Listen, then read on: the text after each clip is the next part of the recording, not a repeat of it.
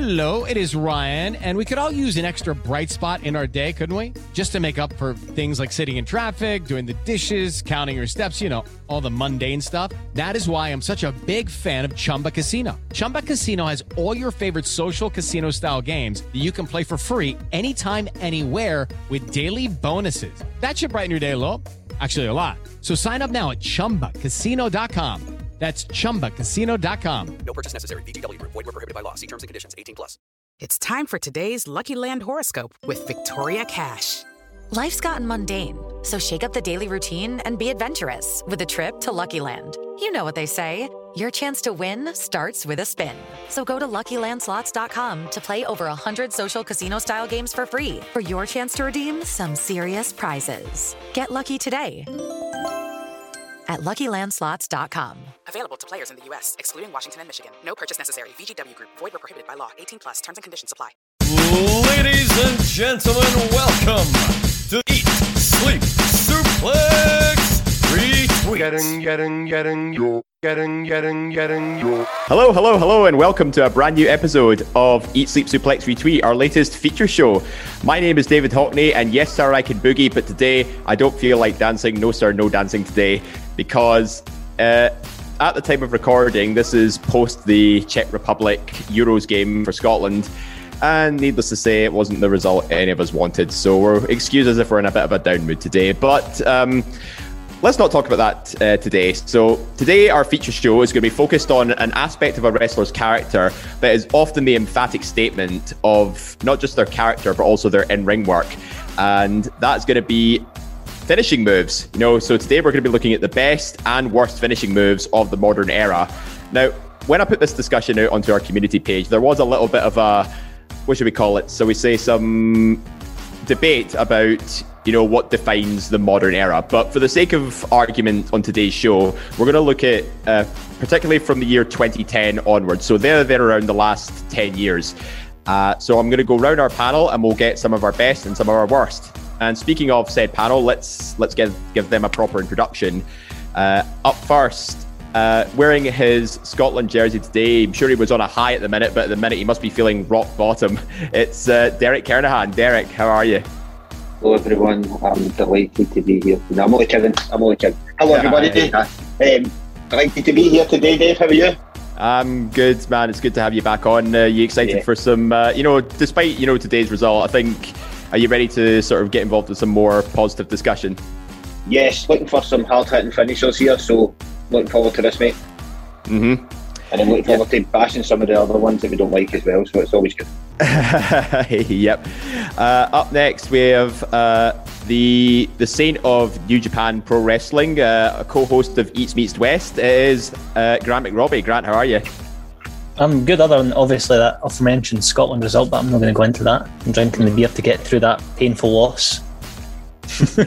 You know what? Do as you please, and I don't think anybody's going to stop you here.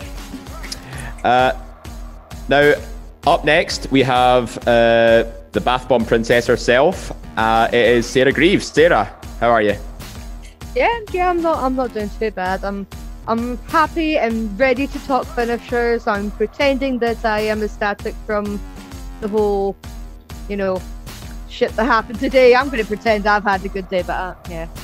And lastly, we have the new host of the Book It tournament and the former host of the Conspiracy Theory. He's the mad producer behind all our crazy creations on YouTube. It is Daniel Campbell. How are you, Daniel?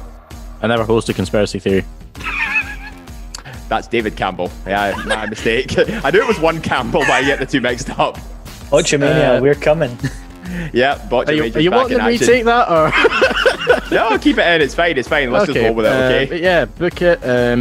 New season. No tournament this time. The tournament was season 1, so this next season is just a bloody free-for-all, pretty much. And we all have a good free-for-all on the on our YouTube when it comes to our YouTube content. So, but yeah, check out our content on YouTube. Make sure you're also following us on social media, Facebook, Twitter, and Instagram at Suplex Retweet. And it's not only the Book It tournament we've got going on, we also have the aforementioned Quiz Showdown and Conspiracy Theory, so keep an eye out for any new posts coming up. So let's not waste any more time, people. Let's go straight into the discussion about best and worst finishers of the modern era. And I'm going to start off with you, Daniel, given that I sort of semi-botched your intro to start us off. Let's get the bad news out the way first. So why don't we kick off with the worst finishers of all time, and then we can end the discussion on a high with the best finishers. So just as a brief introduction before we go into the proper debate. This is going to be much like our roundtable discussion, where everybody gets to present their best and worst finishers, and then we'll all take a vote on what we think is the overall best and worst. Not just from our discussions, but we've also got some listener input as well. So thank you to everybody who contributed on our community page for that. So anyway, Daniel, the floor is yours. What is your worst finisher of the modern era? Okay, so I had a few that I was thinking of putting as my worst finisher, because to me, and I think everyone will agree, a finishing move should be the bullet point, the full stop at the end of a match for this character. The move that once they hit it, you're like, oh, that's it. We're done. We're out of here. Go home. See you later. But then you get moves that are just, that's it. Really? It wasn't a victory roll? Or a schoolboy? Holy shit. Put it this way, my runner-up for this was the Wasteland. Which, let's be honest, you're just rolling someone to the floor. That would have been my pick. Instead, I'm going for one that just looks daft, to be honest. And that is Matt Riddle's Bro Derek. Okay. Would you care to elaborate on that? I would, thank you. So, in terms of, let's picture the setup. You scoop them up. It almost looks like you're about to hit a tombstone pile driver. Already quite a historic wrestling move in WWE when you have The Undertaker and Kane in the picture. Then he puts the arm through like he's going for a gotch neutralizer. But then he just falls. That doesn't scream finisher to me. That's it's basically a power slam. A very daft looking power slam. To me, it doesn't give nearly enough of a energy that, say, other moves in his arsenal like the GTS would have.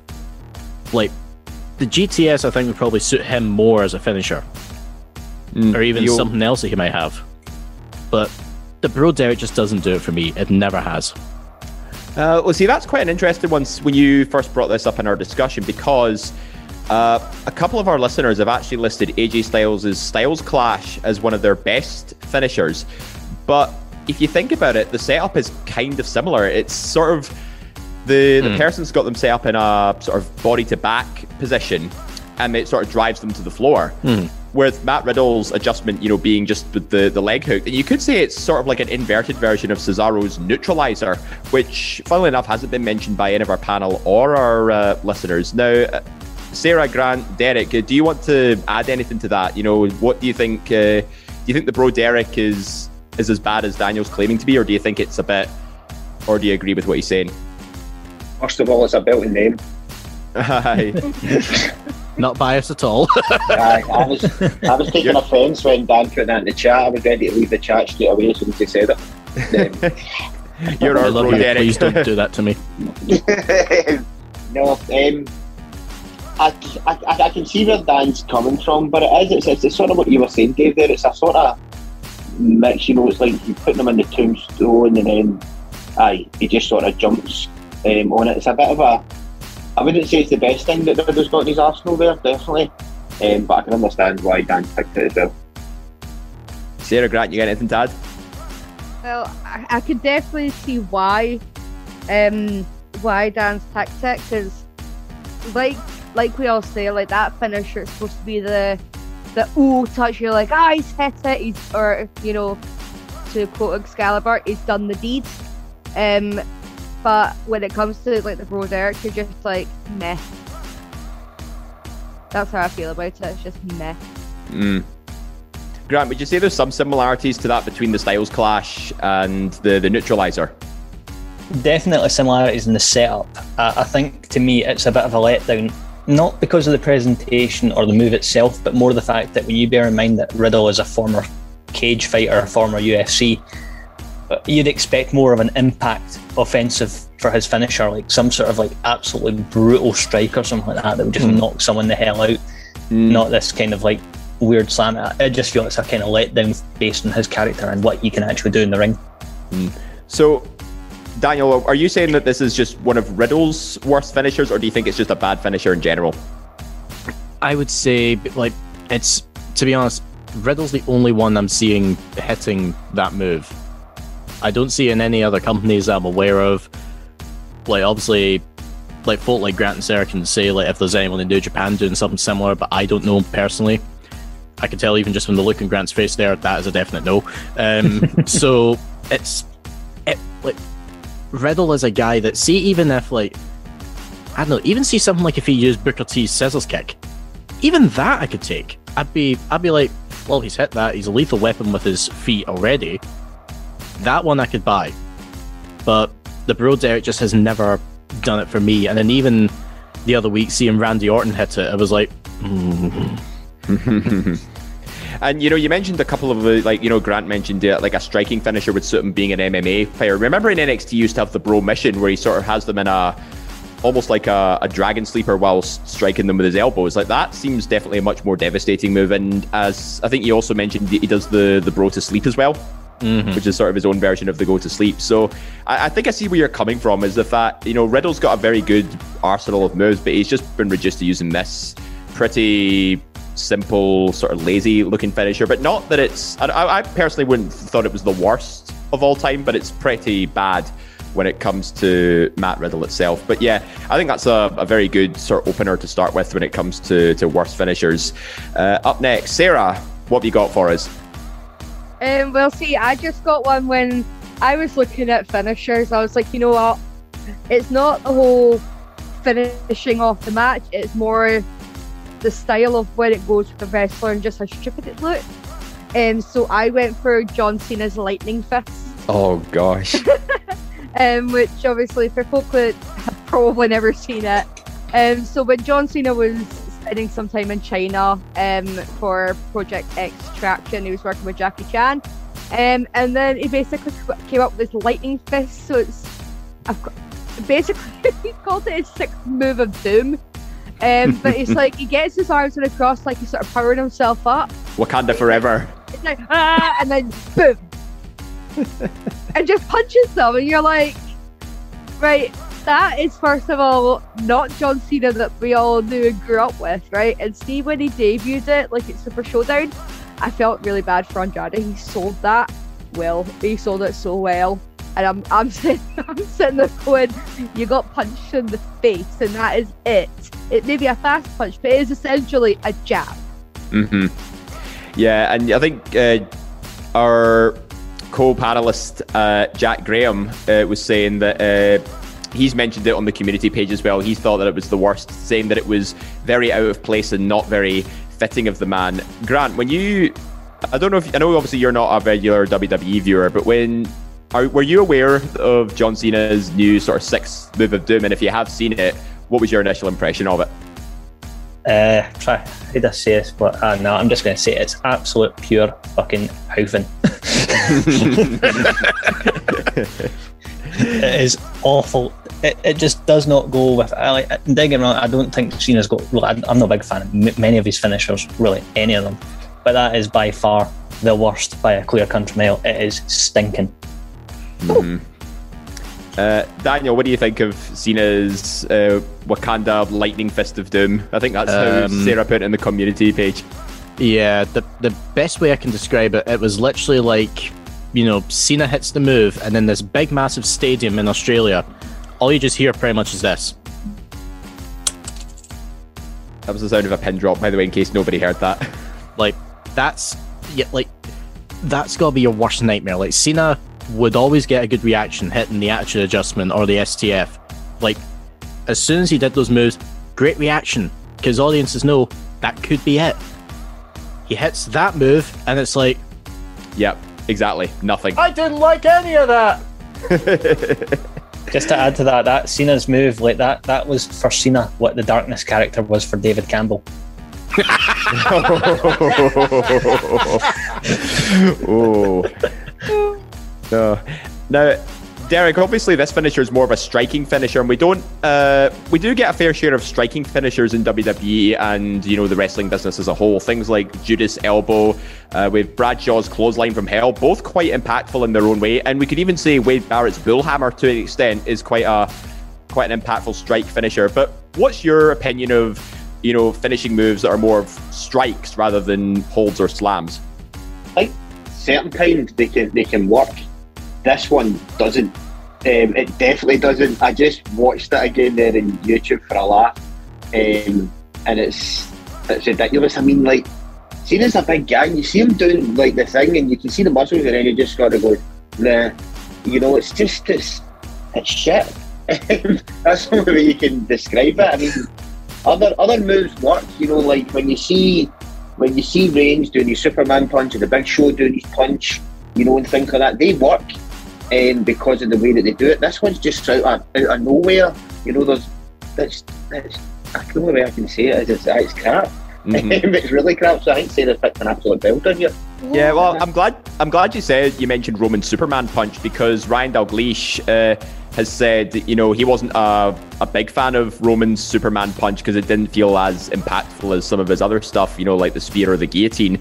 And even when it comes to you know, like very iconic moves such as the People's Elbow, Gary has mentioned that he thinks the People's Elbow is one of his worst finishers because it's such a simple, you know, sort of elbow drop, and it's more about the spectacle rather than the move itself. Do you think Cena's Lightning Fist sort of falls under that category, but just that's basically scraping the bottom of the barrel? 100% agree. Mm-hmm. Anything else anybody wants to add about Cena's Lightning Fist, or should we just leave it in the honking pile? I would just say very quickly, it's in the honking pile right beside the Hogan leg drop and the People's Elbow, in my opinion. Well, thank you for That's that one. It's quite interesting that three massive characters, like Dan just mentioned there, you know, Cena, Hogan and The Rock, and they've all got, you would say they're all pretty crap finishers. Mm-hmm. Yeah, it's a shame really, because again, you know, back in the Attitude Era days, you know, it was more about the superstar creating a show, creating a spectacle, and the move itself, you know, it was as simple can be. Yeah. I think there were so many wrestlers who sort of used their character to make a finisher go over, but when you take that away, there was sort of nothing to it. And I think this sort of falls very neatly under, you know, Cena's Lightning Fist. So yeah, thank you for that one, Sarah. I think that was I think we had a bit of a good discussion there on that one. Now, Grant, I'm going to move on to you now, because obviously you're not a WWE fan, and you actually put in I believe you put in an entry from a New Japan Pro Wrestling star. Yes, the butterfly lock, also known as the world's worst pishy, Full Nelson. My way of comparing it is that we all know Bobby Lashley done the Full Nelson, which I also thought was absolute garbage, but at least Bobby Lashley sells it by the fact he has built like 7 brick shit houses. Yoshihashi has absolutely zero charisma. He has possibly the worst haircut I've ever seen in professional wrestling. Yep. His most exciting thing is that he comes out with a staff, when the only reason the staff went over is because Kenta managed to make it work. And he has this butterfly lock, and I know it doesn't hurt. Me and my mate have tried it on each other. It does not actually hurt. It is awful. I can see I've pretty much broken Sarah when I've described it in this way. Sarah's just laughing in the background right now. Because I can't stand Yoshihashi. I can also say how bad it is because I've just went to search it on YouTube and nothing is coming up. You know, it's funny you should say that, because I get hair tutorials for butterfly locks for hair. That's maybe something interesting, but probably a better submission putting one in someone's hair. Try it in Derek's. Yoshihashi's expression on his face, just that usual expression, is more chance of getting over than the butterfly lock. He has the look of someone that's always thinking, did you just fart? So is it kind of like, obviously some of us don't really watch New Japan, but is it kind of like the equivalent of, is it quite like the Hurricane trying to do the choke slam? Yeah, you could probably put it in that kind of same category, because it is essentially a Full Nelson. He tries, sometimes he occasionally adds in a Kimura lock to give it a little bit of flavour. But you know, you can't polish a turd. It still looks awful. To just add in for the viewers as well, so right now Sarah is holding up an actual image to us of the butterfly lock, and that just looks like a bouncer trying the last-ditch effort to wrestle a drunk guy out of a pub. Mm-hmm. Like it kind of looks like you're gonna. It's kind of like you're going for a double underhook DDT, but you're not following through with the DDT part of it. It looks like you've done it just the other way around. They're already down on the floor, so you're just like, oh crap, how do I set it up again? Mm-hmm. But Derek, I want to ask you about the full Nelson sort of move as a whole, because Grant obviously mentioned guys like Bobby Lashley, and you could even say guys like Chris Masters as well, made the full Nelson like a move to be feared. Like the Master Lock, went unbroken for years.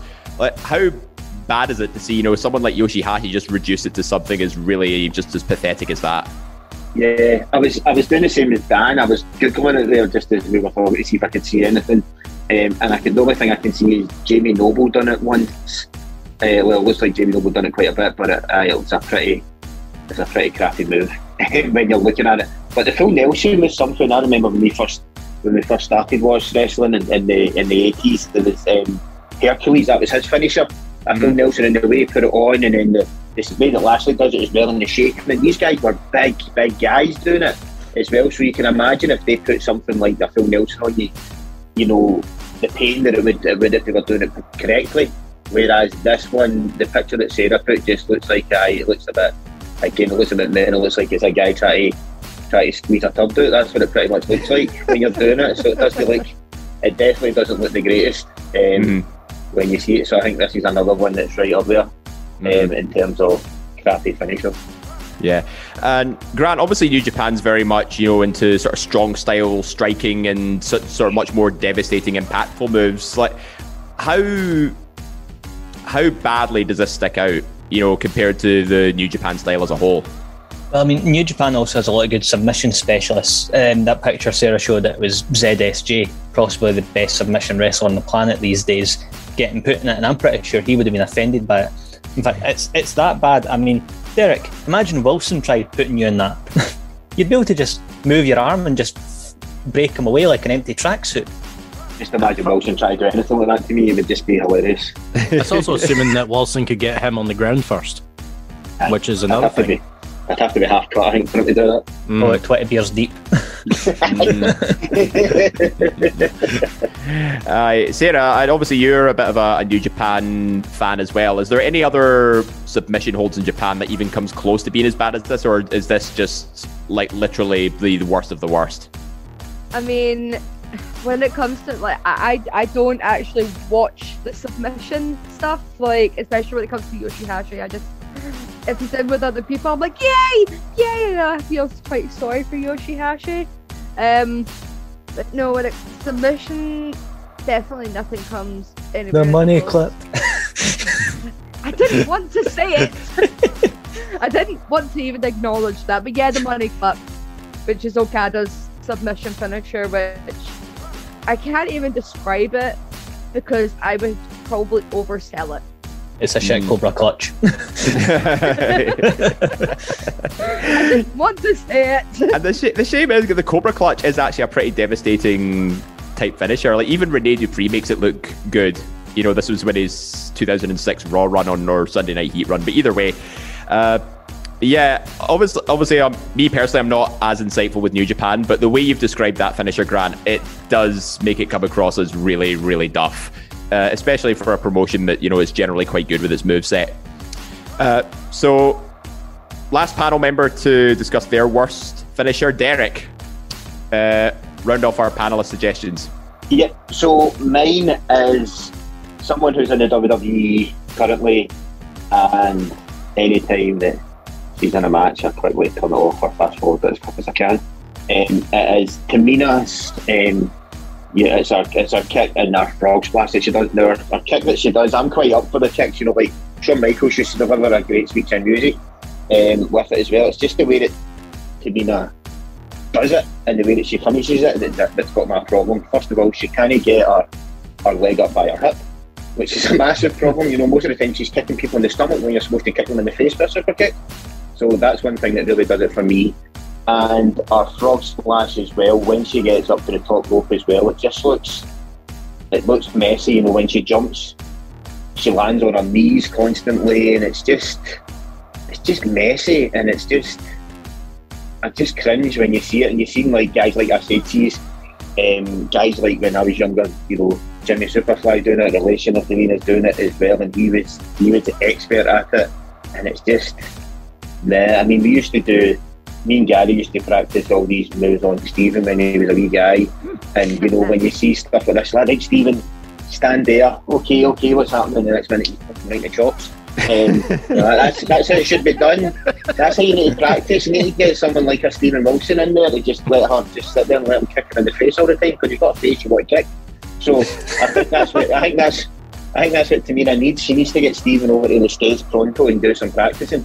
But it's, like I said, it's just the execution of it that makes it the worst for me. You're not the only one that thinks that, because Kwaku, our EVP, has been saying that was his worst suggestion as well. Tamina's Superfly Splash purely for its execution. And Dan, the Superfly Splash itself, it's quite a common move. It's quite an easy one to pull off. Mm-hmm. But do you think the only way this could be bad is if it sort of just lies in the execution of the move? Put it this way, it's bad when Val Venus did it better. But in terms of like wrestlers, I know wrestlers have certain levels of comfort when it comes to doing moves, which is fair enough. If you look at someone like Kane never took a clean front bump. There was always a knee there. There was something to protect himself. It could be that Tamina maybe finds it as more of a comfort thing, but the problem is there could be a way you can disguise it a bit better. Even if it's just like they cut, before she lands, they cut to a shot on the other side of the ring where you don't see it as much. That could maybe even help improve it. So I'd say it's probably partly the way that WWE presents it, and it's maybe just something that Tamina does more out of comfort. As for the super kick, there's no saving that. Yeah, you're either good or bad at super kick. There's no sort of in between when it comes to it. But Sarah, the splash itself, there's many sort of iterations of it. You've got the frog splash, even across body to an extent, and those can be pretty devastating. But it comes back to, sort of whether it's being executed correctly, purely if whether it's getting height on it, whether it's getting distance, or just the sheer impact of it that sort of really affects it. And would it be fair to say that Tamina doesn't really deliver on any of these things, except maybe the impact of the move as a whole? I mean, I think the only thing that she's got going for her when it comes to the impact is just, the actual size of her, like in terms of height, etc., that she can actually make it impactful when she wants. But see, when you have to compare it to like the Usos splash, like they at least actually make it look decent, whereas half the time I just think that Tamina does like a wee hop and she just sort of falls, but it's like falling with style. Essentially. Like Buzz Lightyear. Well, exactly, yeah. And I think, like, see, when it comes to her super kick, like, yeah, she can't get her foot up above her hip. There's ways to make it look much better, is kicking them down to their knees and then doing a super kick to their face. Like, you have other wrestlers that make that work, especially if you're smaller. So there's stuff that she can do to sort of alter the move. I don't know if it's just her flexibility or like maybe ring attire, or the fact that maybe she is slightly too tall to be able to hit that kind of super kick. But yeah, her splash, I'm just like, it would look better even if she just tripped and fell. Yeah. And Grant, obviously I think the discussion around this move in particular is just the ability to sort of make it your own and, add a little bit of creativity and extra impact to it. Do you think that's the difference maker from the Superfly Splash sort of being somewhere between a good and a bad finisher? Yeah, I think presentation's a huge part of it, and like Sarah did make the point that part of the reason, the only thing that you can really sell the splash is, as Sarah said, is kind of do our size. And the only reason I find that slightly believable is my nephew that's only a third of my weight. When he does a splash to me, I'm pretty sure my ribs cave in, and he's only about 50 pounds, never mind 250. So that's a complete. But even if she was to do something a little bit like what Otis does, the kind of Vader bomb style, you don't have to go that far. And the angle in that, you can technically do the kind of safe knees landing, but the camera angle will generally save you. And I think that would suit her a lot better. And as suggested, cut the knees, then go for the kick. Bring them down to size. It would be quite believable for her to kick someone at like the side of the calf or what and pretty much take them clean off. Yeah, and we see it on NXT as well. Like the current North American champion Bronson Reed has been using sort of top rope splash, and he's a big guy. You know, he's like Otis's size, and yet he's pulling off a superfly splash with ease. And I think Wade Barrett referred to it as the tsunami when he won the title in the steel cage. But you see, it's those sort of creative sparks of geniuses. I think that's what makes it more impactful for a guy like him. But when it comes to Tamina, it just doesn't work for her in this instance. So, you know what, Derek, I appreciate that. I think that's sort of thinking outside the box when it comes to, it comes down to the execution of the move rather than sort of the move itself. So I think that's quite a clever argument you put forward there.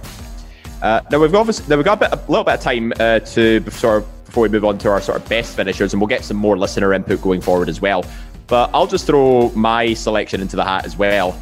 And honestly, I cannot get out of my head how ridiculous this finisher is for a company that was, at its time, it was promoting PG, kid-friendly stuff right down our throats, and nothing stuck in my throat more than a guy who used his fingers to jab people in the throat whilst wearing a snake puppet. My personal worst finisher is Santino's Cobra. Yeah. So, and I'm sorry, that comedic wrestling, I know we've talked about this before, comedic wrestling is, something that's relatively popular across the landscape, but that finisher is diabolical. Like, it's insulting. That's my take on it. I don't know do you guys have any, Sarah, you've got your hand over your heart there. You almost as if you felt offended by that. I mean, anything that goes against Santino Marella is offensive in my eyes. No, it is more for the comedic part of it, because let's just face it, he wasn't, like, even though he's got the capability to be a serious wrestler, right? The whole point is for comedy aspect. You're just like, you need to have a little laugh sometimes. So especially like when he brings out in a Rumble match, or brings out just every now and again, it's just like, shit's about to go down. You hear the crowd getting into the like, oh, the Cobra's coming, and he just sort of bonks people. And with all fairness, if you're running towards someone and they bonk you in the eye, you're going to go down, or you're at least going to react in some sort of way. So it is believable. And let's just face it, it's a cobra. Right? At least he makes his hand look like a cobra. If you'd done like a swan as well, like in the UK, then we all know swans are scary as fuck. I wish he did that when he came over here now. You know what? That's a very good point. Swans are scary. Does that mean in Canada? He does it he does a full white sock, the beak as well, and just shouts, "Swan!" Let's just face it. Right, I'm gonna tweet him that. You know what? I think that's made it so much better now. If he changed from a cobra to a swan, then yeah, I think that as well. But let us not forget one other thing about the Cobra. It was with the Cobra he was that away from becoming world heavyweight champion. Yep. Remember that. And he used it on Daniel Bryan, like one of the most beloved wrestlers in the entire world. Like, it's if that happened, I would have flipped my table over and thrown my TV out the window. It's just and he did nearly win the Royal Rumble with it as well, which is, oh my gosh. I mean, just when you thought winning the world title was bad enough, like winning the Royal Rumble's like a much, much bigger thing. Dreams can come true. Grant, Derek, do you have anything else to add to this abomination of a move? I'm watching when you said it, Dave. I watched the top 10 finishers of the Cobra, and it doesn't hit the same place in any of the top 10. Some guy gets it in the forehead, someone got it in the eye, someone got it in the throat, and that's how deadly it is. You can hit them anywhere in the face and they're down. But I think it was, like Sarah saying, the comical value on it was brilliant. See the buzz. He used to get the atmosphere up when he put the sock on, and then he done the wee Cobra. But it's pretty crap as well at the other end of the stick when you've got some of the ones that we're going to talk about soon. Yeah. It's pretty naff. Ryan Hicks has agreed with me on that, actually. He says the Cobra Strike is also the worst, but, and he's also said that along with Scotty 2 Hottie's The Worm. And again, I think that could sort of fall under the same category as the People's Elbow, because it's a bit of it's mostly just showboating with a really rubbishy strike to a downed opponent who could have got up within the last like 5 seconds or so. So it's Grant, do you have anything to add to moves like the worm or the cobra? No, I mean it's a total showboating move, which makes absolutely no sense in the whole context of wrestling. We're meant to believe all this sort of stuff, so I'm meant to believe that a man can just go like that and just take, like, you know, at least like pretend you're taking someone's eye out or something. I mean, no, we saw them do that at Extreme Rules last year. It didn't work. Moving on. Although the thought of like it being a case of the ref has got his back turned and he hits a cobra straight to the man bits. Oh, that'd be a lethal move. That. It's just one for the man bit. The goose, the Canadian goose. Swan! I like the idea of the goose. I like the idea of the goose. I mean, I don't know about you, but have you ever been chased by a goose? Have you ever been chased by a goose? It's fucking terrifying. Goose! Because it could honk like a goose. Honk! You hear the honk. Nah, Run like he yells, "Goose!" Honk. I could just imagine Sarah Greaves getting a big lens camera out for that as well if he was doing it at the guys. Aye. No swan to the genitals. Sarah's got a camera out again. That'd be like the shock revelers with Swan prank at wrestling show. The headlines would be everywhere. Like get fame somehow.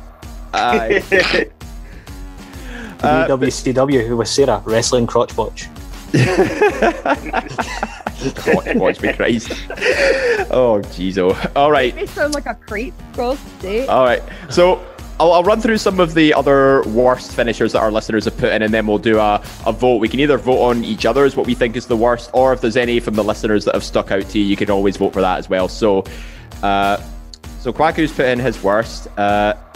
David Campbell, the GOAT, has actually said he's not a fan of carrying Cross's Saito suplex. It just doesn't have the impact of a finisher for him. And I'm starting to see a trend when it comes to suplexes, etc., because Sean Smith has said the Bailey to belly is a really awful finisher, which I think we've mentioned on podcasts in the past that it is a pretty naff finishing move. He's also said belly.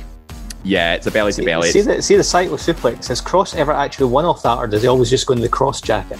No, he has actually. I think some of his earlier matches Didn't on he NXT. Keith Lee with the Saito suplex at first? Yep, that's right. Yep.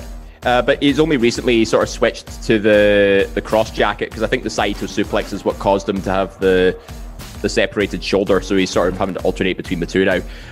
Sean Smith has said, Cena's getting a lot of abuse here. John Cena's STF was terrible as well, given that there was just no clutch on it whatsoever. Nikki Bella made it look better. Yeah, that's a hell of a thing to say. I mean, in his earlier days, you know, the STF was literally just like wrapped around a person's face, but then it was literally like in later years, he was just sort of resting his fists beneath their chin, and there was nothing to it. It was a chin lock. It was a chin lock, yeah. He's got these big jacked up muscles, and nobody is getting squeezed by his biceps. At least make it look like he's doing that. Yep. Stephen Wilson has said Okada's Rainmaker, Strowman's Power Slam, and the Coup de Grace were all his worst finishers. Now, I don't know what you guys think about that, but that's another Power Slam that's come up, you know, alongside the Bro Derek. I disagree with Strowman's Power Slam personally, because I don't think any of us could take that and get back up after a 3 count. The Coup de Grace as well has really surprised me, because it's a top rope striking move. So, to be honest, like going back to what like Derek was saying earlier about Stephen like being practice for them, like, does Stephen really think that if Derek or Gary were to jump off a couch and just full on stomp him in the chest, does he not think that would hurt? That would just about cave your chest in. I've got a great idea. We have done it before. He's mentioned 3 of them, right? So we all get 1 each. Who's going to take the coup de grace, Stephen? I'm going to hit him with a Rainmaker. I'm on dibs that. I'll do the Power Slam. You want to go for the Power Slam? There we go. You know, he's got the trampoline at the back for the nephew. We're allowed to use that. Wilson, we're all coming for you. Your days are numbered. We're coming for you. Because it's like Vietnam flashbacks. That's what he gets from them. That's why he mentioned it. He's just going to wake up screaming in the middle of the night. No, Derek, no! Not the Rainmaker! One from Anthony Fitzpatrick has already been mentioned. Wade Barrett's Wasteland. You know, the sort of forward Samoa drop as if he's just dropped a sack of totties or something. But he's glad he eventually changed it to the bullhammer. I think the striking finisher discussion sort of addressed that one there. But Gary Coyle's submission is sort of really intrigued me a bit. So his worst is the Coquina clutch from Samoa Joe and Shayna Baszler's Kirifuda clutch. And he also goes to say, how often has this move put someone away? Quite a lot, good move. How often has someone rolled backwards and got the pinfall? Quite a lot. And they never break the hold when they're getting pinned. Bad move. So he believes there was one time where Joe choked out either Rey Mysterio or AJ Styles as the count was made, making him think he won to a good moment, but then it backfires so often it can't be called a good finisher. Now that made me think, does a finisher become bad if people are able to counter it so easily and get a win off the back of it? Daniel, what do you think? Yes. That's it. Yeah. But, Sarah, we've seen on NXT, Shayna Baszler won practically all her matches with the Kirifuda clutch, and it's only when she moved to Monday Night Raw that people actually started, countering it effectively. Has it just sort of suffered a fall from grace, moves like these sort of clutch finishers? But our first Brock Lesnar hits it as well. And he's a big scary man. But no, that it was used really, really effectively. This is the whole argument, though. Does the main roster, or Raw and SmackDown, main roster in air quotations, does that ruin superstars? When in NXT, yes, it was a very, very powerful move. I mean, Shayna Baszler was without a doubt one of the most dominant champions in NXT history. And obviously that's not been fully transitioned onto main roster. So that is a question. It's does it need to be pulled back? Does she need to make other people look really, really strong? I mean, there was one point that she had Sasha Banks in the Kirifuda clutch, and Sasha, obviously without Shayna actually looking after her, Sasha could have broken her hand when trying to counter it. So I think that's probably the execution of her being told, you need to soften it up, you need to make it look less harsh. I mean, it was the same with Asuka. She got told to not be so stiff and when her striking, to soften it back for, the Western talent. So I think back in NXT, really, really powerful move. And when it's been transitioned to Raw and SmackDown, it's been softened up majorly.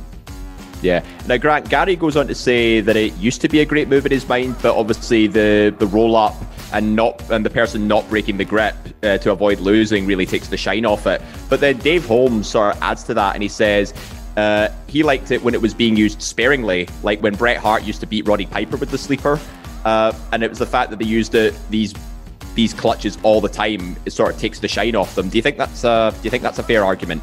I think overexposure can be a dangerous thing, especially when you are wrestling on a week-to-week basis where you've not got any gap from them. They're on every single week. However, I think the whole rolling on to them and it can be countered argument, I argue back saying storytelling purposes. It can be used in that context. Someone gets a fluke win, it's well, I still choked you out. So that can be used to build your feuds towards the likes of your no DQ matches and stuff like that, or submission matches, as has been done in the past. I mean, I don't know about any news, but I've been putting a proper real sleeper before, one of those style, and it sucks. Yeah.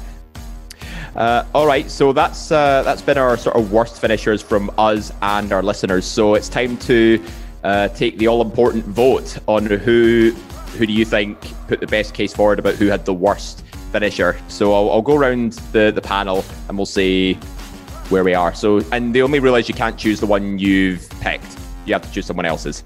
That's the rule, unfortunately. So, Sarah, since you seemed so thrilled with that, what's your vote for worst finisher? Yoshi-Hashi's butterfly lock. Okay. It's just awful. Derek, what's your vote? John Cena's lightning fist. Grant? The lightning fist. Daniel? Lightning fist. I think we have a winner. The worst finisher is John Cena's lightning fist, which is a real shame for a Hall of Fame caliber superstar, 16-time world champion, to have literally one of the worst moves of all time. And that's been said by our listeners as well. The lightning fist will will be marked as the worst wrestling finishing move, I should say, of this podcast. So let's get the bad stuff out of the way. Let's move on to the best finishers of the modern era. And we'll go in reverse order for this one. So, Derek, I'm going to start with you. What is your personal best? Now, I know you put 2 suggestions in at first, but I had to sort of pick one of them. Are you sticking with the one I selected? Yeah, definitely am. If I was going to pick one, if I was going, obviously, you know, I love my 80s and 90s wrestling. If I had to pick one of all time, it would have been the Doomsday Device by LOD. That would have been my all-time one, so I had to think of something a bit more current. And mine is the Claymore kick by Drew McIntyre. And I know some people might think it's just a kick in the face, but I think it's the counter argument to my Tamina one as well. It's the execution of it. You've got this guy who is 6'5", 270 pounds, running at you full speed and kicking you right in the chops. It's pretty. I would think it would be pretty devastating. I wouldn't like one of them anyway personally, as well.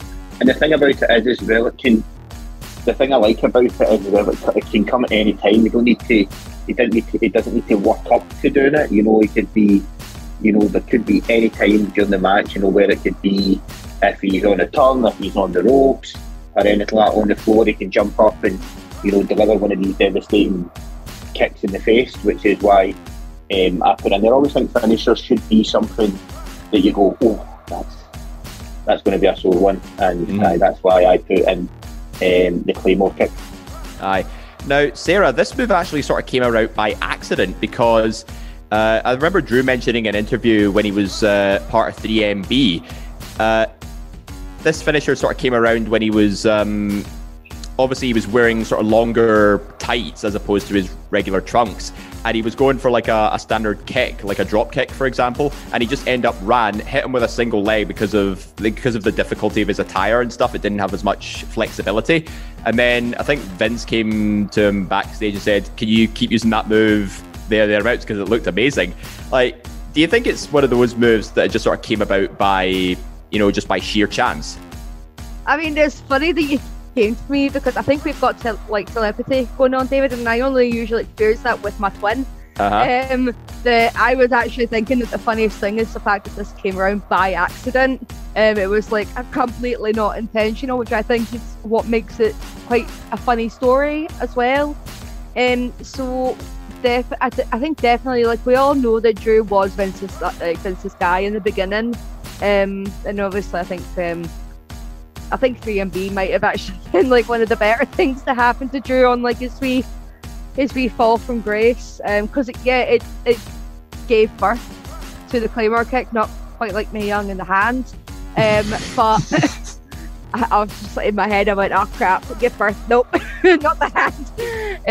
But yeah, it's like he was running, trying to do it, and he sort of basically slipped at the same time because he couldn't get. It was like big leather pants. It felt like the whole scene in Friends where Ross couldn't get his leather pants back on. Like, that's probably what I could imagine that was going through Drew's head. It's just like, please don't. It's probably hoping that they didn't split, because let's just face it, that's happened to wrestlers, and it's made for quite a meme on the internet. So I think the fact that he's turned around and he's just like, you know what? It's a kick in the face. Like, when people say, oh, it's just a kick in the face, you try getting kicked in the face. It's not fun. Right.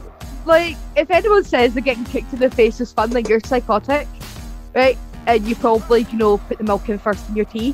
So... we know how exactly. They're psychos, right? Milk in the tea, milk first. They're just psychos. I mean, yeah, I watch a lot of things that, you know, I could probably get away with a whole bunch of, like, murder, or, you know, it's like, I've seen Pretty Little Liars, I've seen Vampire Diaries, I've seen everything make things look like an accident, but I'm not a psycho. I don't do that. So, yeah, when it came to bringing out the Claymore kick, and like Derek said, it can come from out of nowhere. I mean, like, in my head, I was just like, oh my god, RKO out of nowhere, but it's, oh my god, Claymore out of nowhere. Which I'm surprised that no one actually even mentioned the RKO. Just saying. But yeah, it could literally just come out of nowhere. Like, we have seen it happen a few times. Like, maybe someone's getting back up, or like Drew's just getting back up, and it's like getting ready to turn around, boom, Claymore, and you're like, where did that come from? How did he do that? Now, Daniel, would it be fair to say that the Claymore kick has sort of got an element of sweet chin music about it? Because I think when Drew started using it, when he sort of adopted his face turn, he started sort of standing in the corner, tuning up the band, did the 3-2-1, and then he levels the opponent with the Claymore. Do you think there is some elements of sweet chin music about it? It's definitely got the unpredictability of it, and also the fan attraction to it. Because, I mean, like, you heard it, like, he would do the count and the fans would be there right along with him. 3, 2, 1. Gets him like right there. And the other thing is, I'm just waiting for him to have like a fantasy booking scenario. Let's say at some point Drew's champion again. Let's say Rey Mysterio gets a crack at him again. Like, you know, easily you can recreate that moment. Rey hits a 619. Goes for the West Coast pop, flies off the ropes, Claymore, 1, 2, 3, Drew gets the win.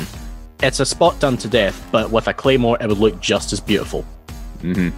Yeah, Grant, Daniel's actually brought up a very, very good point. Like, it's almost as if the Claymore has evolved, you know, in terms of how easily or how devastating it can be pulled off. Like, obviously, you know, it's just from sort of mat level to just a standing opponent. But when Daniel talks about things like it can now be hit on opponents mid-air, as the aforementioned sort of Rey Mysterio example, but he did it to Kofi Kingston on Raw not that long ago, and that on itself just made it look even more devastating, kind of like when Shawn Michaels' Sweet Chin Music Shelton Benjamin out of the air sort of mid-2005 time. Like, do you think this sort of ability to sort of evolve and just continually make this Claymore better, is that only just going to help Drew in the long run and help make it more devastating? It definitely helps his appeal in the fact that you've got a move that can be pulled out of nowhere, and I like the fact that the Claymore as a finisher, it could be done by a guy that's 150 pounds, it could be done by a guy that's 300 pounds. As long as it's delivered crisp, it is a totally believable finish, regardless of, if you were to put that into like an MMA context, doesn't matter whether you're flyweight, welterweight, heavyweight, if you can land a square kick right in someone's chin, you can knock them out clean in one go. And Drew has got that sort of evolution where he has been able to incorporate it into different scenarios, and the more work that he can get in, if he's got the right chemistry, like that idea of like catching someone mid-air like he done the Kofi, it's up there with the likes of your Evan Bourne into the RKO. Sort of, it sticks in memory. It's always going to be there. It's iconic. Yep. And we all know how devastating kick finishers can be. You know, we've seen tons of them over the years. But yeah, I think, Derek, that's a very, very good selection for best finisher. I'm surprised none of our listeners chose it either. But they have picked a couple of other sort of kicking style finishers, which we'll get to at some point. But yeah, great shout with the Claymore. And I think that's going to be a tough one to top. So next we'll go to, I believe it was Grant next. So Grant, what have you got for your best finisher? So I went, again, Japan, because we know I'm a big mark for it. King of the marks of all Japan. And I went for Shingo Takagi's Last of the Dragon. Okay. Which, the only way to really describe it, its technical sort of terminology is it is a wrist clutch Samoan driver. I'm a big fan of it by the fact that it is a solid impact move. And for the purpose of story, if it's not hit clean, it's believable for someone to get out of it. It doesn't weaken the finish. If he's in the middle of, we all know New Japan loves their main events to be 30, 40, 50-minute matches. So it's quite believable at the 35-minute mark you could hit a finisher like that, lifting on your shoulders, and with their weight in that, you might not get the whole thing. But when he hits it properly, oh my god, it's a thing of beauty. Just the way he pretty much gets him over the shoulders and folds him down. But when you see it in slow motion, you can also see it's a pretty damn safe move. One slight mistake lately when Ospreay took it on two tables on the outside. That was pretty grim. But on the whole, it is a very safe move, and it's kind of just really a step up from one of his signatures, the Last in Japan. And I'm a big fan of a huge impact maneuver that makes you look and go, oh yeah, that sucks. That does not look fun. So is it kind of similar to like a Death Valley driver or a Michinoku driver? Sarah's picture sums it up pretty perfectly from that position. Okay. So you have almost got a Death Valley driver style start with where they're positioned on the shoulders, but you're holding them on the whole way and bringing them right down almost into a powerbomb. Right. Because they go under your leg so that it goes straight into a pin as well.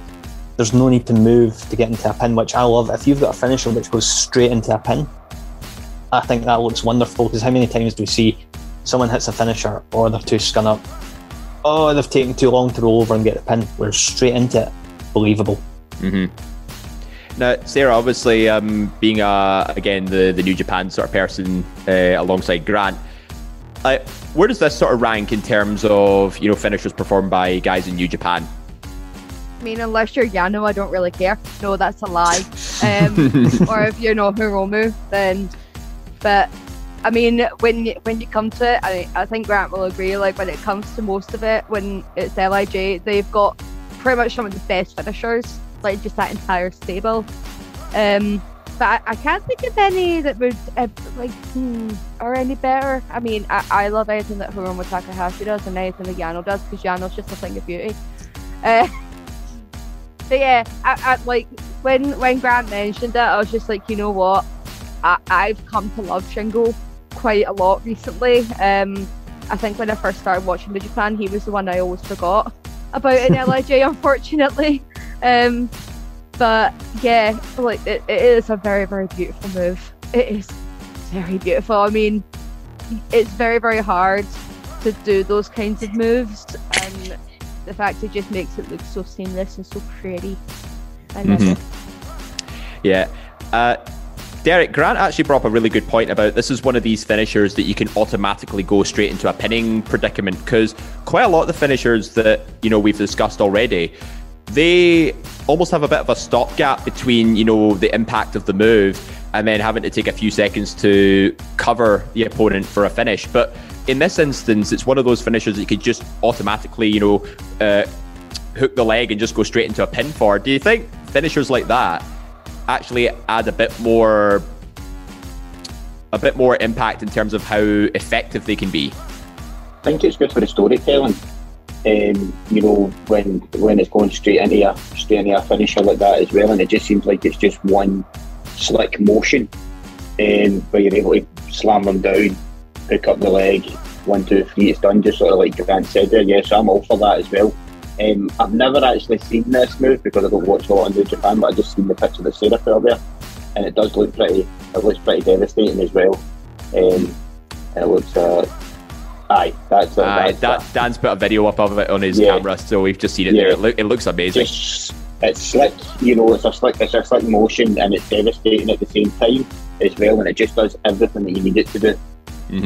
As well as that's a proper finisher. Aye.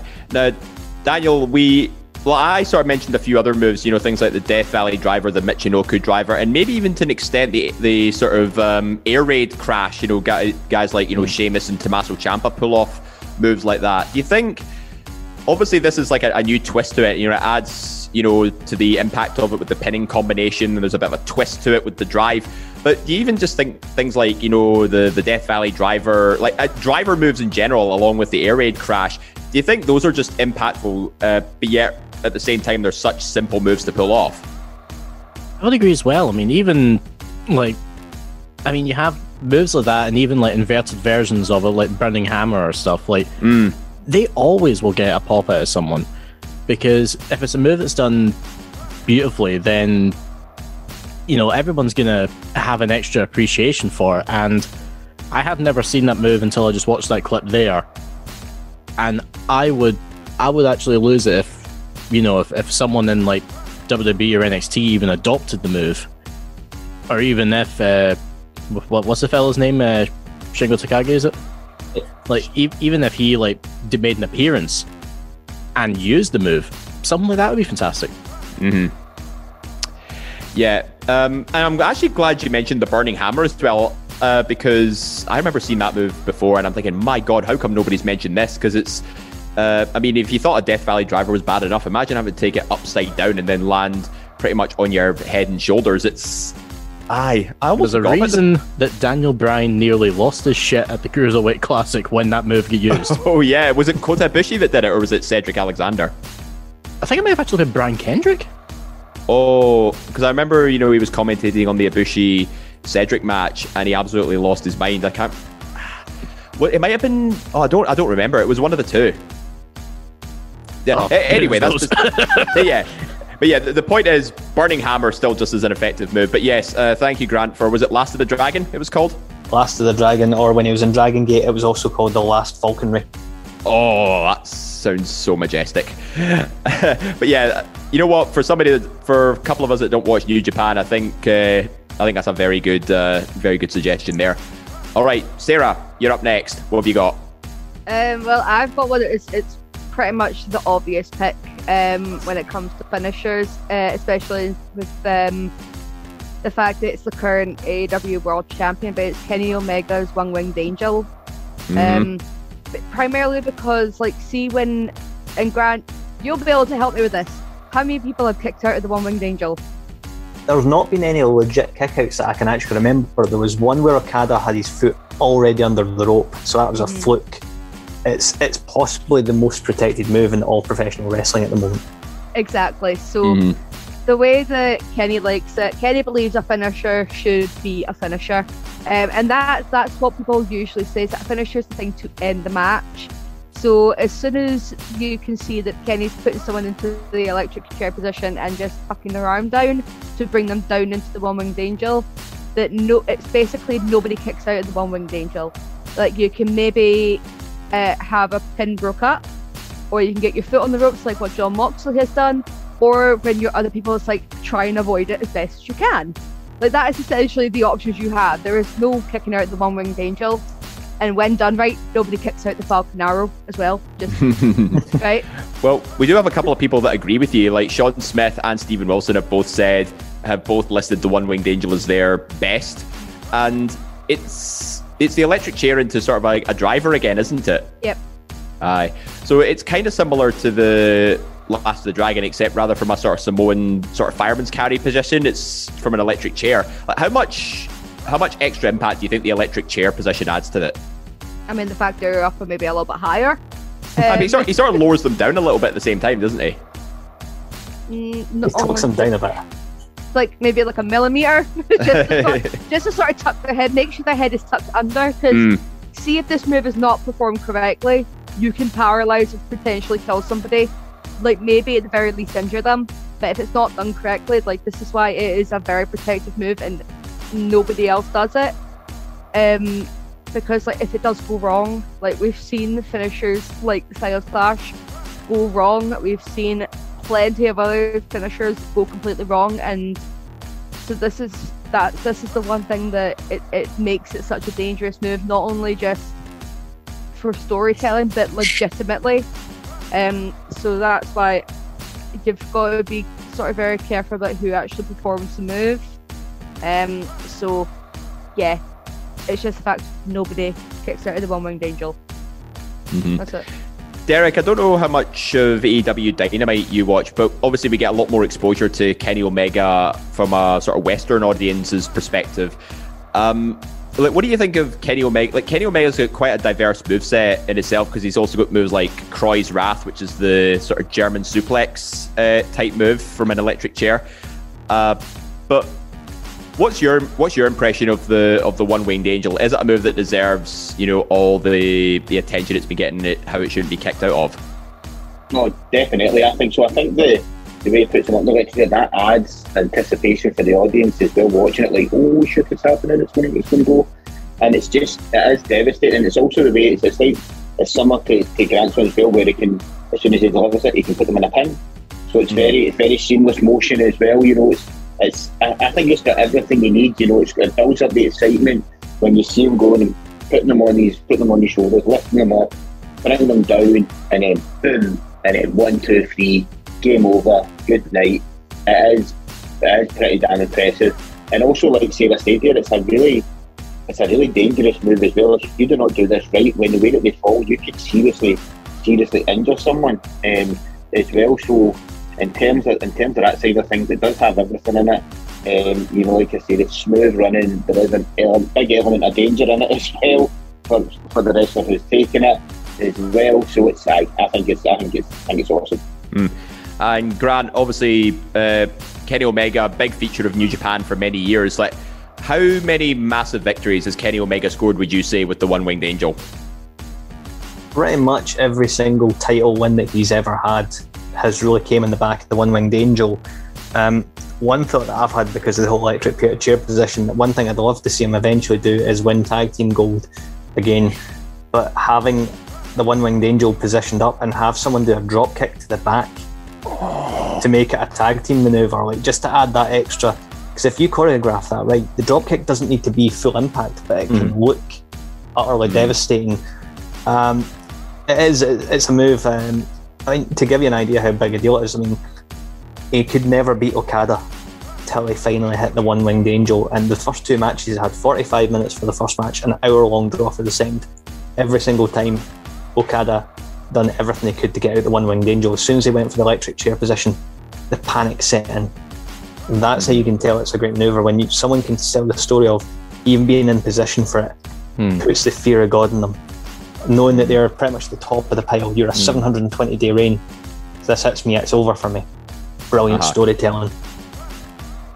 And Daniel, I think, the panel have really sort of hit home how devastating this One-Winged Angel is. Just to sort of ask you the same question I asked Derek, seeing him regularly on AEW Dynamite, I refer back to the argument about, the Coquina clutch and the Kirifuda clutch, like how so much regularity with them and repetitiveness sort of took away the aura of it. Do you think the One-Winged Angel is any danger of, losing its aura because of its potential repetitivity? Like, at the moment, because it's so protected, it's fine. But if it keeps getting protected and they end up, it's almost kind of similar to what they started doing with the Tombstone in the last decade, of having people pop kick out of it a lot of the time. If they keep it protected enough, then he'll have no problem with that at all. I will also add very quickly, what I would also love to see would be similar premise to what Grant suggested, of a tag team finisher with it, but it's a reverse Doomsday device. Yeah, I think that was the first thing that came to mind when he suggested a tag team finisher. It's kind of similar to the Doomsday device, but yeah. But yeah, it definitely seems like there's a lot of praise going around for the One-Winged Angel, just between us and our listeners too. So yeah, it's a very, very popular move, to say the least. Oh, Sarah, you got something to add? Yeah, I was going to say, you do have the question as well as who's going to be the first person to ever kick out of the One-Winged Angel. It's never been kicked out of. Absolutely never been kicked out of. Now that's interesting, because it makes you wonder. Hangman Page. Well, yeah, you've got the storytelling, because it was for a while, who could break the master lock, and that went on for so long. It's like, who will be that person to do it? So it will be a wonder of who, if it will ever happen. I mean, Kenny might let it happen, but you've seen Don and Kenny going around AEW, and they're got the wee video package of showing it to Orange Cassidy, and even when he's going around and running around the Impact Zone, they're showing it to Moose, and Sami Callihan already knows, because he's worked for Don for years. So you're who's going to be the one to finally kick out the One-Winged Angel, if it'll ever happen? I mean, I hope it doesn't, but you know what? I guess the question will still linger. Given that Kenny Omega's on Dynamite now, and you could see, Grant wants Hangman Page to get it. I think the storytelling's there. I think Santino should do it and then hit him with the swan. Don't. Too dare. Hit him with the goose. And you know what? How many AEW fans do you think, if Santino arrived at AEW, used the swan, and people will still cheer for it? Everyone. It'll make Jim Cornette angry, and that makes me happy. It gives us all a lot of happiness. All right, we'll just roll. Moving on. All right, Daniel, we started with you with the worst, and we'll finish with you on the best. So what is your all-time favourite finisher of the modern era? All right.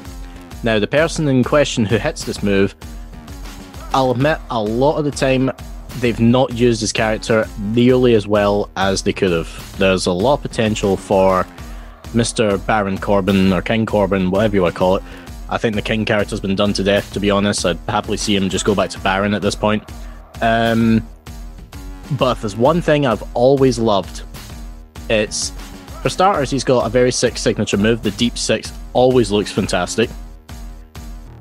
but there is something about the end of days that is beautiful every time he hits it, because it's a simple premise, and it's just literally he brings the opponent in, holds him in position so they practically swing around him, and then he swings him right back and face plants him. And I have had I did actually have a discussion with Kwaku one night where he just said, "Mate, I'm going to ruin it for you. He just rock bottoms himself." No, he doesn't. Rock bottoms himself. You're a Nagi. No, you're a Nagi. No, you're a Nagi. Oh, Nagi. You're salmon skin roll.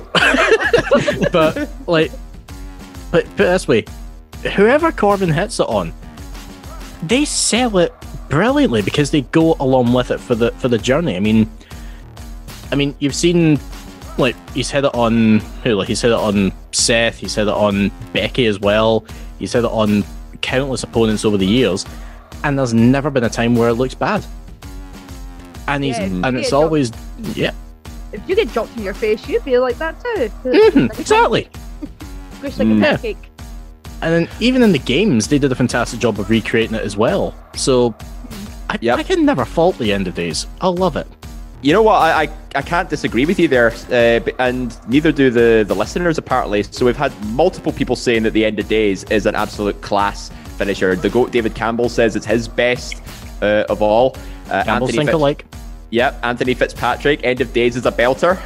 Sean Smith also had it on his big list of his favourite finishers, as did Stephen Wilson. So it's arguably the most popular best finisher out of our listeners, at least. The move itself is kind of like a modified sidewalk slam into a reverse STO. Yes, I know the technical name from a previous quiz showdown, so that's me just being a bit of a nerd there. But Grant, quiz showdown 2. Damn, that is a throwback. Yep. Dave, you always did the best when it came to my go home rounds as well. Yep. So the trick was just try and recreate the move in my head and then say, right, what kind of looks like that and who does it? Yeah. Now, Grant, obviously you're not a big WWE person, but what do you make of, Baron Corbin? He's a brilliant heel character on the main roster, arguably better than when he was in NXT. His character does seem a bit stale at sometimes, but is his moveset something, that always seems to save him? I don't think there's a problem with the character. I think there's a problem with the booking, and they keep putting him in feuds that last for 300 years. As were my idea for how to revitalise him, have him come back out in a polo shirt with the Sell It Bang stuff and call himself Barry Corbin. Barry Corbin hits the end of days, bang, and the pin is gone. You've killed Dan. I could just imagine that end of days, bang, the pin is gone. But I think what makes the end of days look really quite special to me is I can't picture anyone else quite being able to hit that the same way. There's something, Corbin's got the right size for that. You do need a kind of bigger guy, but also someone who can move like Corbin, because the thing is that when a lot of guys get to the same size as Corbin, they start to sacrifice that mobility. Like, for example, Strowman would have the strength to hit that, but does he have the flexibility and agility? Not quite to hit it as smooth. It would look quite janky. When Corbin does hit it, there is no denying it is a beautiful looking manoeuvre. And the only thing I can put that is, to me, 1 point against, but also 1 point for it, is 1 point against. No one else can really recreate that, but at the same time, that's part of what makes it special. No one can really copy it and make it look like that. It is his own thing. Who'd have thought rock bottom yourself could look so beautiful? Yeah. But I'm definitely, Daniel's making great points for that. It's a finish that I do like to see, and I enjoy Corbin as a wrestler. He does his job as a heel great. People can say the character's stale, but does he get heat, and does he do it in a really good way? Always. And making his way to the ring, accompanied by Barry Scott. Barry Corbin. Hi, Baron Corbin here, and I'm here to sell you Sell It Bang. Oh no! Bang, end of days. Please no one tweet him this, because he'll probably block me on Twitter. Oh god, no. Right, see if this appears on NXT UK in the next few weeks, we'll know what's happened. Yeah. But Derek, Grant put up a really good point. The end of days is sort of a move that only Corbin himself can realistically pull off. I think part of that's usually down to his height, because he's quite a tall guy. Like, if somebody much smaller were to pull it off, they'd probably have their feet, skim across the floor. But I think do you think there's also some what's the word? Adaptability to it. It's easy for me to say. Some adaptability to it in that, he can counter it from almost any other sort of carry or hold. Yeah. I mean, the thing about the great thing about it is it's sort of similar, like my argument for the Claymore is you can do this at any time during the match as well, and it's still devastating. As well, it's I'm just watching there's a 10-minute clip here on YouTube, and I'm just sitting watching it while everybody's talking, and it's a pretty awesome move. I love how the wrestler that's doing it, legs come right up, regardless who it is. They manage to get their legs right up and they sell it perfectly, and then you just pull back, and it is one, face to the mat, pretty slow, particularly the speed that you're coming at. It's almost like a quick clothesline he's trying to do, and punch him up and slams right down. It's pretty awesome. It's pretty devastating, and I do like it. I'm sort of similar to Daniel in the sense of Corbin as well. I think the King character's stale and needs something different, and I'd like to see him just come back to just being, sort of badass he was when he first came in. Sort of just the way he was, just doing his own thing rather than sort of being this sort of King character. But it's pretty good. I mean, I seen one there, some guy jumped off the top rope there, man, and he just caught him, swung him round and boomed him down. So that just shows you it is flexible to do it in any occasion, and it's devastating. Mm-hmm. Sarah, just one last point about the end of days. Now, we've talked about moves such as the one-winged angel, being a heavily protected finisher. Given the sheer popularity of it, particularly amongst sort of our group in particular, do you think WWE's actually missed a trick by not having them sort of protect this move? Given how flexible it is and how devastating it is at the same time, and it can only be pulled off by one person in particular. Do you think WWE has made an error by not actually booking Corbin in a way that it's like if I hit you with the end of days, it is the end of days for you? I mean, that's what they used to do in NXT. I mean, I remember when the fans would actually count how long his matches were, and like half of them were never longer than 5 seconds. It's like, come and hit the end of days and boom. I think one of his longer matches was like 11 seconds. I want them to go back to that, where he's like the complete lone wolf and all that sort of stuff. I mean, I miss his entrance music for that, because it's probably one of the best entrance music and it fits him. But the fact that Shinsuke stole his crown, that means it's like, right, it's over, you're not the king anymore, calm down. But yeah, it's the fact you never actually seen this move really until Baron Corbin came in. So I think that's what makes it special as well, because there's so many times that people have recreated somebody else's finishing move, or say for example Ric Flair passing along the figure four to the Miz and all that sort of stuff. Because this is his move, unless somebody beats him in complete popularity, that will always be known as his move. So I think that makes it quite special as well. In terms of it's also just the fact that yes, it can come short out of nowhere. Someone can just run and he can just go, nope, and just donk them. So I think it is a very, very strong finishing move. It's just Corbin's not getting the justice that he deserves and the recognition that he deserves. He should be treated like he was in NXT, like that big monster. Now that Braun Strowman's gone, in terms of bigger athletes, maybe not as wide but tall, but that's probably where Corbin can maybe find his footing, because he's the big scary guy's not, you know what, I'm sick of this, and you just start going through everyone. Hashtag justice for Corbin.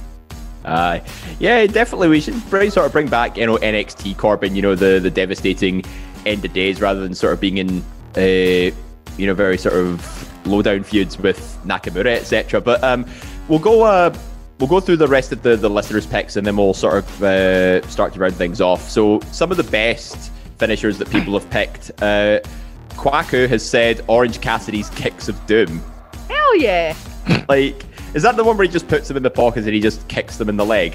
Yeah, it's the one where he devastatingly damages their legs, brings them down in immense pain. And the crowd reaction alone to that is, it kind of sums it up, doesn't it? Yes. That's such a quacky one, isn't it? Yeah. Yeah. Total wido. Total wido. Again, that's very much like Santino and getting the audience involved, because that is just Cassidy.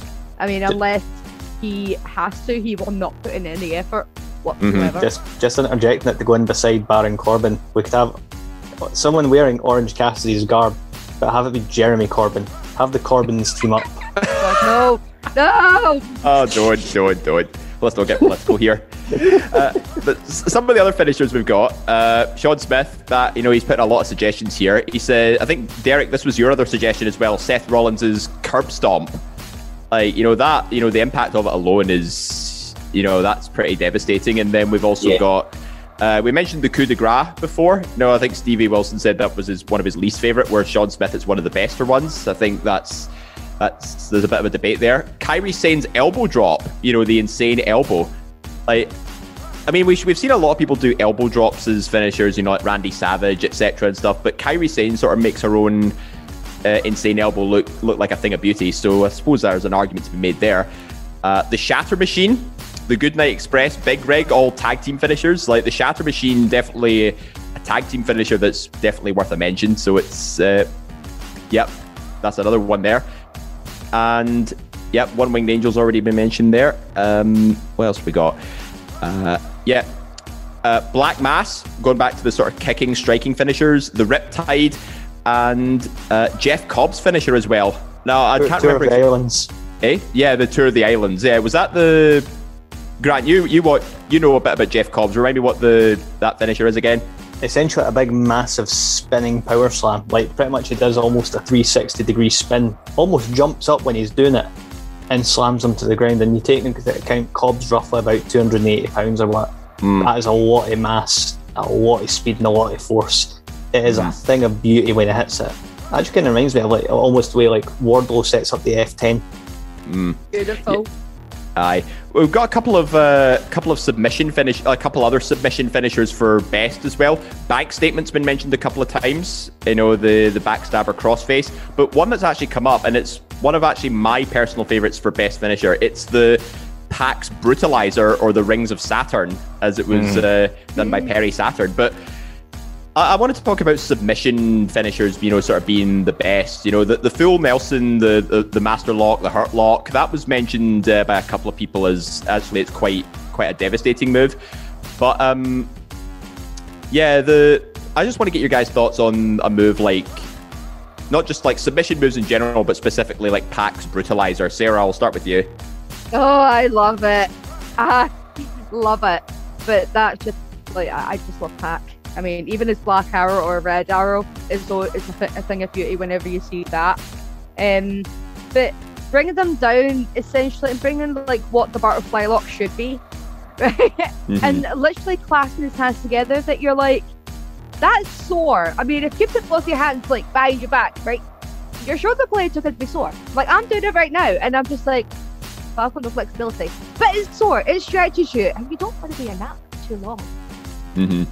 Like your arms are sort of tied behind your back, and you've also got a crossface applied to it. Like you're completely tied up like a pretzel. And Daniel, I remember when Batista first did this move to John Cena back in 2010, and I looked at it and I thought, my God, if that was done in a submission match, how on earth would anybody, like nobody would be able to pass out from that? Well, tap out from that. They'd have to pass out from it.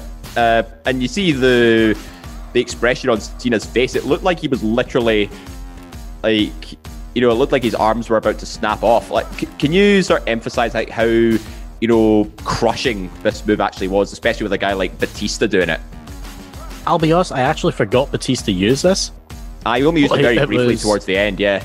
I mean, actually, now that I remember, because I remember that he had a move that in the video games they refer to as the Beast Bite. That's it, yep. It's a move that's going to knock you out either way. And if it's someone larger like Batista doing it, you're as well just being like, oh, you're putting it in, a tap, right, see ya. Like, it's... I mean, it's a move that, if the person executing it pulls off in such a good way, the fans are going to be very much aware, yep, this is curtains for this guy. This is definitely... and also, the other thing that goes for it, it looks a lot better than the butterfly lock. Yeah, hands down. Given what Sarah showed earlier with the butterfly lock, this makes it look like you're getting literally put through a torture rack. Now, Derek, I think this move also has a bit of flexibility around it, because it doesn't matter. You don't have to be a big guy to use it. You don't have to be a small guy to use it. It's something that's it's compatible with any performer, and it can also transition, from other moves. Like on Dynamite, we've seen Pac use the Black Arrow and then go immediately into a brutalizer on Kenny Omega before. Do you think the suddenness of being able to not only be flexible with whoever performs it, but that instance of being able to hit it out of nowhere, is that what makes it quite an impactful submission hold? I think that's a great thing about a submission hold as a finisher, is the impact of it as well. Like when I was growing up watching it in the 90s and 80s, we had Ric Flair, his figure four leg lock, we had Bret Hart, we sharpshooter. I loved those guys as well, because again, they were able to do it if they were, if it was just something to take a bit of a beating, they could turn around and do it very quickly, and it changes the concept of the match when you weren't thinking about it. And that brutalizer, I'm just watching a bit of AW Dynamite there, and it was Pac versus Hangman, where he done the big spin and then he put him right in it, and it's devastating. It really is, particularly the way that he does it. It is a great move, and again, it's one of those ones, like Sarah said, your arms are behind your back. It's going to hurt. It's really going to hurt when you're doing it, and it's pretty. I mean, I've said it a few times, but it is pretty devastating as well when you see it getting done properly. Such a good finisher. Aye, and Grant, just to sort of wrap up this side of the brutalizer conversation, Pac was using it all the way back in 2017 when he was Neville, King of the Cruiserweights on 205 Live. He'd completely swapped out his high-flying arsenal for a much more sort of ground and pound suplexing and holding and stuff, and the brutalizer, the Rings of Saturn as it was known there, was his finish at the time. Do you think this sort of falls under the same category as End of Days, in that this could have been a move that could have been heavily protected and added to his run as Cruiserweight champion? Yeah, definitely could have been used as a more protected move. The simplicity of it, like some of the submissions that Derek mentioned there, the beauty of them was the simplicity, because I almost went for, there was 3 submission finishers which I almost chose for my ones. The only reason I went against them was because of the difficulty in the setup of 3 of them. All from the same man, Zack Sabre Jr. There's Orienteering with Napalm Death, which is an Argentine leg lock and a calf splicer combo, which is horrific looking. There is the Cremation Lily. The only reason I didn't choose that is because only about 3 wrestlers were able to take it because of the flexibility required. It has been, in shoot interviews, described as legitimately the most painful experience that they've ever endured. And the last one, this is a beauty. This is what I love about this as well. The Daft names. Hurrah, another year. Surely this one will be better than the last. The inexorable march of progress will lead us all to happiness. And that is a double wrist clutch octopus hold. The best way to describe that is, imagine putting someone in the brutalizer, but instead of putting them in the kind of chin lock with it, imagine sitting on top of them backwards, wrenching, and their head is tucked right into their, pretty much into their crotch. Can you imagine if that was a big person doing that? That would just snap your neck like a twig. The only thing I have to say about that, beautiful. The one thing I'll say about that is that very big long title that you just read, and the time it would take the commentary team to go, oh my god, he's got the, and say the full name of it, the match would be over. The match would be out, yeah. But that's the thing though, like those submissions are beautiful for me, but what I love is things like the brutalizer, the sharpshooter, or whether you want to call it the scorpion deathlock, the figure 4, they're quick setups, they look immediately painful. And yeah, to me, the brutalizer should have been far more protected. Like it is. Have any of you ever been put into anything like that? Like I just know it from like messing about with my brother growing up, messing about with my brother, or even just getting drunk with friends when parties get out of hand. Somebody like again, it's or in Derek's case, just go visit Stephen. Honestly, I honestly can't wait for us all to get to the era like this post lockdown, and we can all just take turns putting Stephen in different submissions, because we know Laura's going to approve that. She will just be like, do whatever you want as long as he's like able to go to work and make money. That's fine. I'm sure he'll be all right either way. We'll probably have a match about that. match. So just to recap on what we've picked as our favourite finishers, we have Derek with Drew's Claymore kick. We have Grant with the Last of the Dragon. We have Sarah Grieve with the One-Winged Angel, Daniel Campbell picked End of Days, and I went with the Brutalizer. So it's that time again. Let's vote. What do we think was the best finisher that we've talked about today? And even you can pick a listener suggestion that hasn't already been discussed. So, Daniel, what's your favourite? For execution, I'm going to go with Last of the Dragon. All right. And Sarah? I mean, obviously Last of the Dragon, but I was going to say the Falcon Arrow. Right. Grant? I'm going to go with, because of like the beautiful simplicity and how it's evolved, I'm going with Derek's the Claymore. And Derek? I'm going with the One-Winged Angel done by Sarah. Ooh, so just by one vote, the winner of the best finisher of the modern era goes to Last of the Dragon, narrowly beating out the One-Winged Angel. I think that's... it certainly caught me by surprise. I thought you were all going to go with the One-Winged Angel there, but I think it goes to show there's definitely several finishers out there that, whether it's the devastating impact of it, the ability to be pulled off by any wrestler in particular, or just the sheer simplicity of, of such a devastating move. It just goes to show there's so many you can do. But in this instance, the Last of the Dragon wins out in this case. So that's going to do it for us here on the latest feature show on Eat, Sleep, Suplex, Retweet.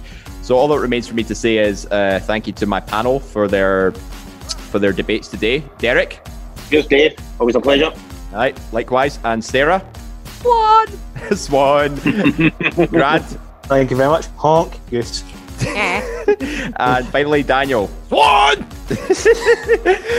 I've been David Hockney. This is Eat, Sleep, Suplex, Retweet, and we'll see you next week. Swan! There now follows an enthusiastic advertisement for Quiz Showdown. Hello guys, welcome to Quiz Showdown. I'm Daniel Campbell, and in this show you're going to see the members of the Eat, Sleep, Suplex, Retweet team go through a very strange quiz. We don't know what the heck's going on with it, but you're going to have to watch to find out. Go check out on the YouTube channel now. That was an enthusiastic advert for Quiz Showdown. Sports Social Podcast Network. Judy was boring. Hello. Then Judy discovered ChumbaCasino.com. It's my little escape. Now Judy's the life of the party. Oh, baby, mama's bringing home the bacon. Whoa, take it easy, Judy. The Chumba life is for everybody. So go to ChumbaCasino.com and play over 100 casino-style games. Join today and play for free for your chance to redeem some serious prizes. ChumbaCasino.com. No purchase necessary. Void where prohibited by law. 18+ terms and conditions apply. See website for details.